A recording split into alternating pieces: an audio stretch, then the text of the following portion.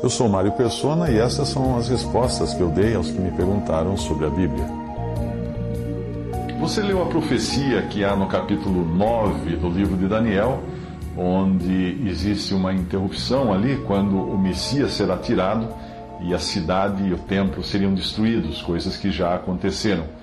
E aí fica faltando na contagem das 70 semanas proféticas daquela profecia, semanas de anos, fica faltando uma semana de 7 anos. E você perguntou se o arrebatamento será na metade dessa última semana que falta ainda se cumprir, essa semana de anos. Portanto, a sua dúvida é se o arrebatamento da igreja ocorrerá na metade dessa semana. A igreja nunca aparece na profecia, porque a profecia fala de Israel e do mundo, dos gentios. Portanto, em Daniel, a prova da igreja ser arrebatada antes dos 7 anos finais está justamente na falta de um número de anos suficiente para fechar a conta feita na profecia.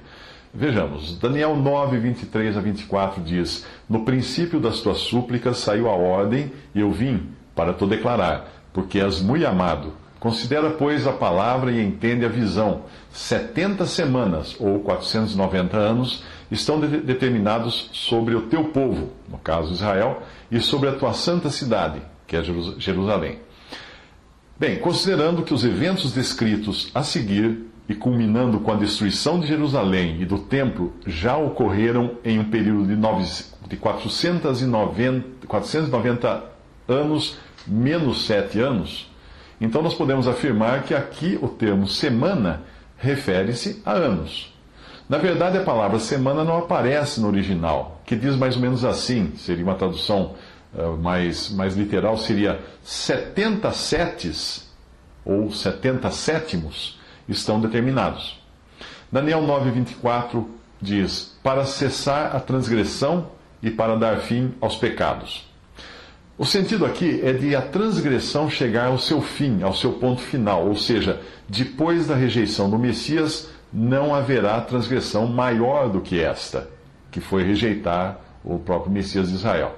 Na continuação, Israel terá também os seus pecados perdoados, o que pode ser o significado da segunda parte do versículo, e para expiar a iniquidade.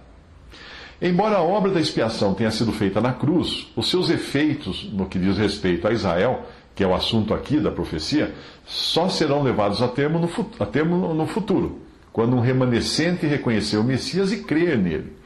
Então a nação irá desfrutar da obra já consumada de Cristo na cruz. E aí vem o seguinte trecho: e trazer a justiça eterna.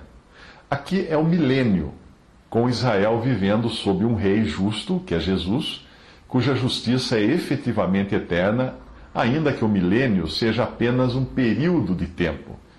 Então a profecia continua dizendo o seguinte: e selar a visão e a profecia.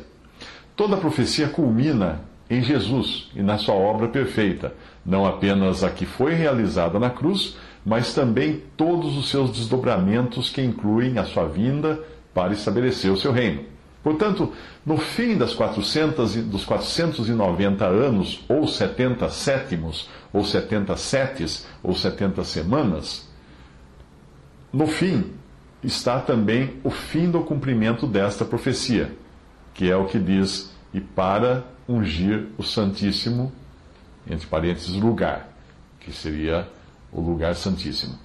No início do milênio, o templo que Ezequiel descreve, no capítulo 40 ao 44, será consagrado em Jerusalém e o Senhor será a sua glória, como aconteceu na inauguração do templo de Salomão.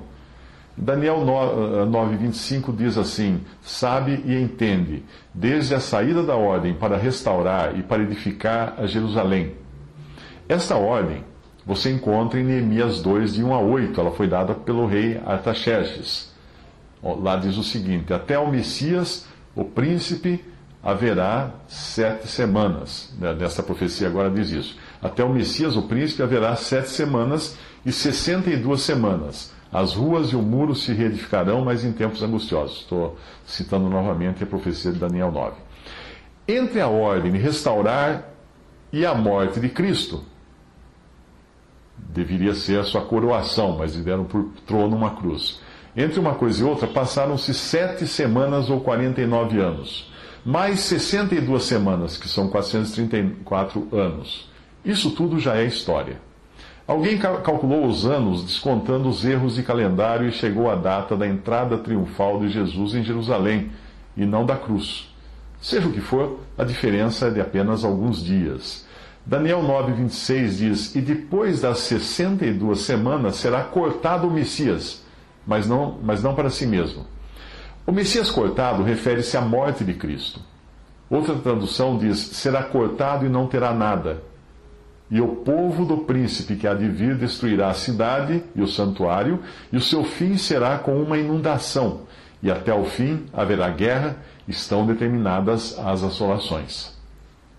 Aqui não é o príncipe que há de vir que faria isso, mas é o povo do príncipe que há de vir, pois se trata do povo romano que destruiu Jerusalém e o templo no ano 70 depois de Cristo. O príncipe desse povo virá depois, e ele é o anticristo, mas o seu povo já estava lá atrás agindo conforme a profecia. É aqui que existe uma lacuna que a profecia não revela, porque a igreja ainda era um mistério para os profetas, e só seria revelada muito depois ao apóstolo Paulo. Repare que aqui dá para encaixar os 2000 anos ou mais que já se passaram, e que não entram na contagem dos 490 menos 7 anos. Se nós tentarmos encaixar o arrebatamento na metade da última semana de 7 anos, que está faltando se cumprir, ou no seu final, ou seja, quando Cristo vem para reinar, a conta simplesmente não fecha.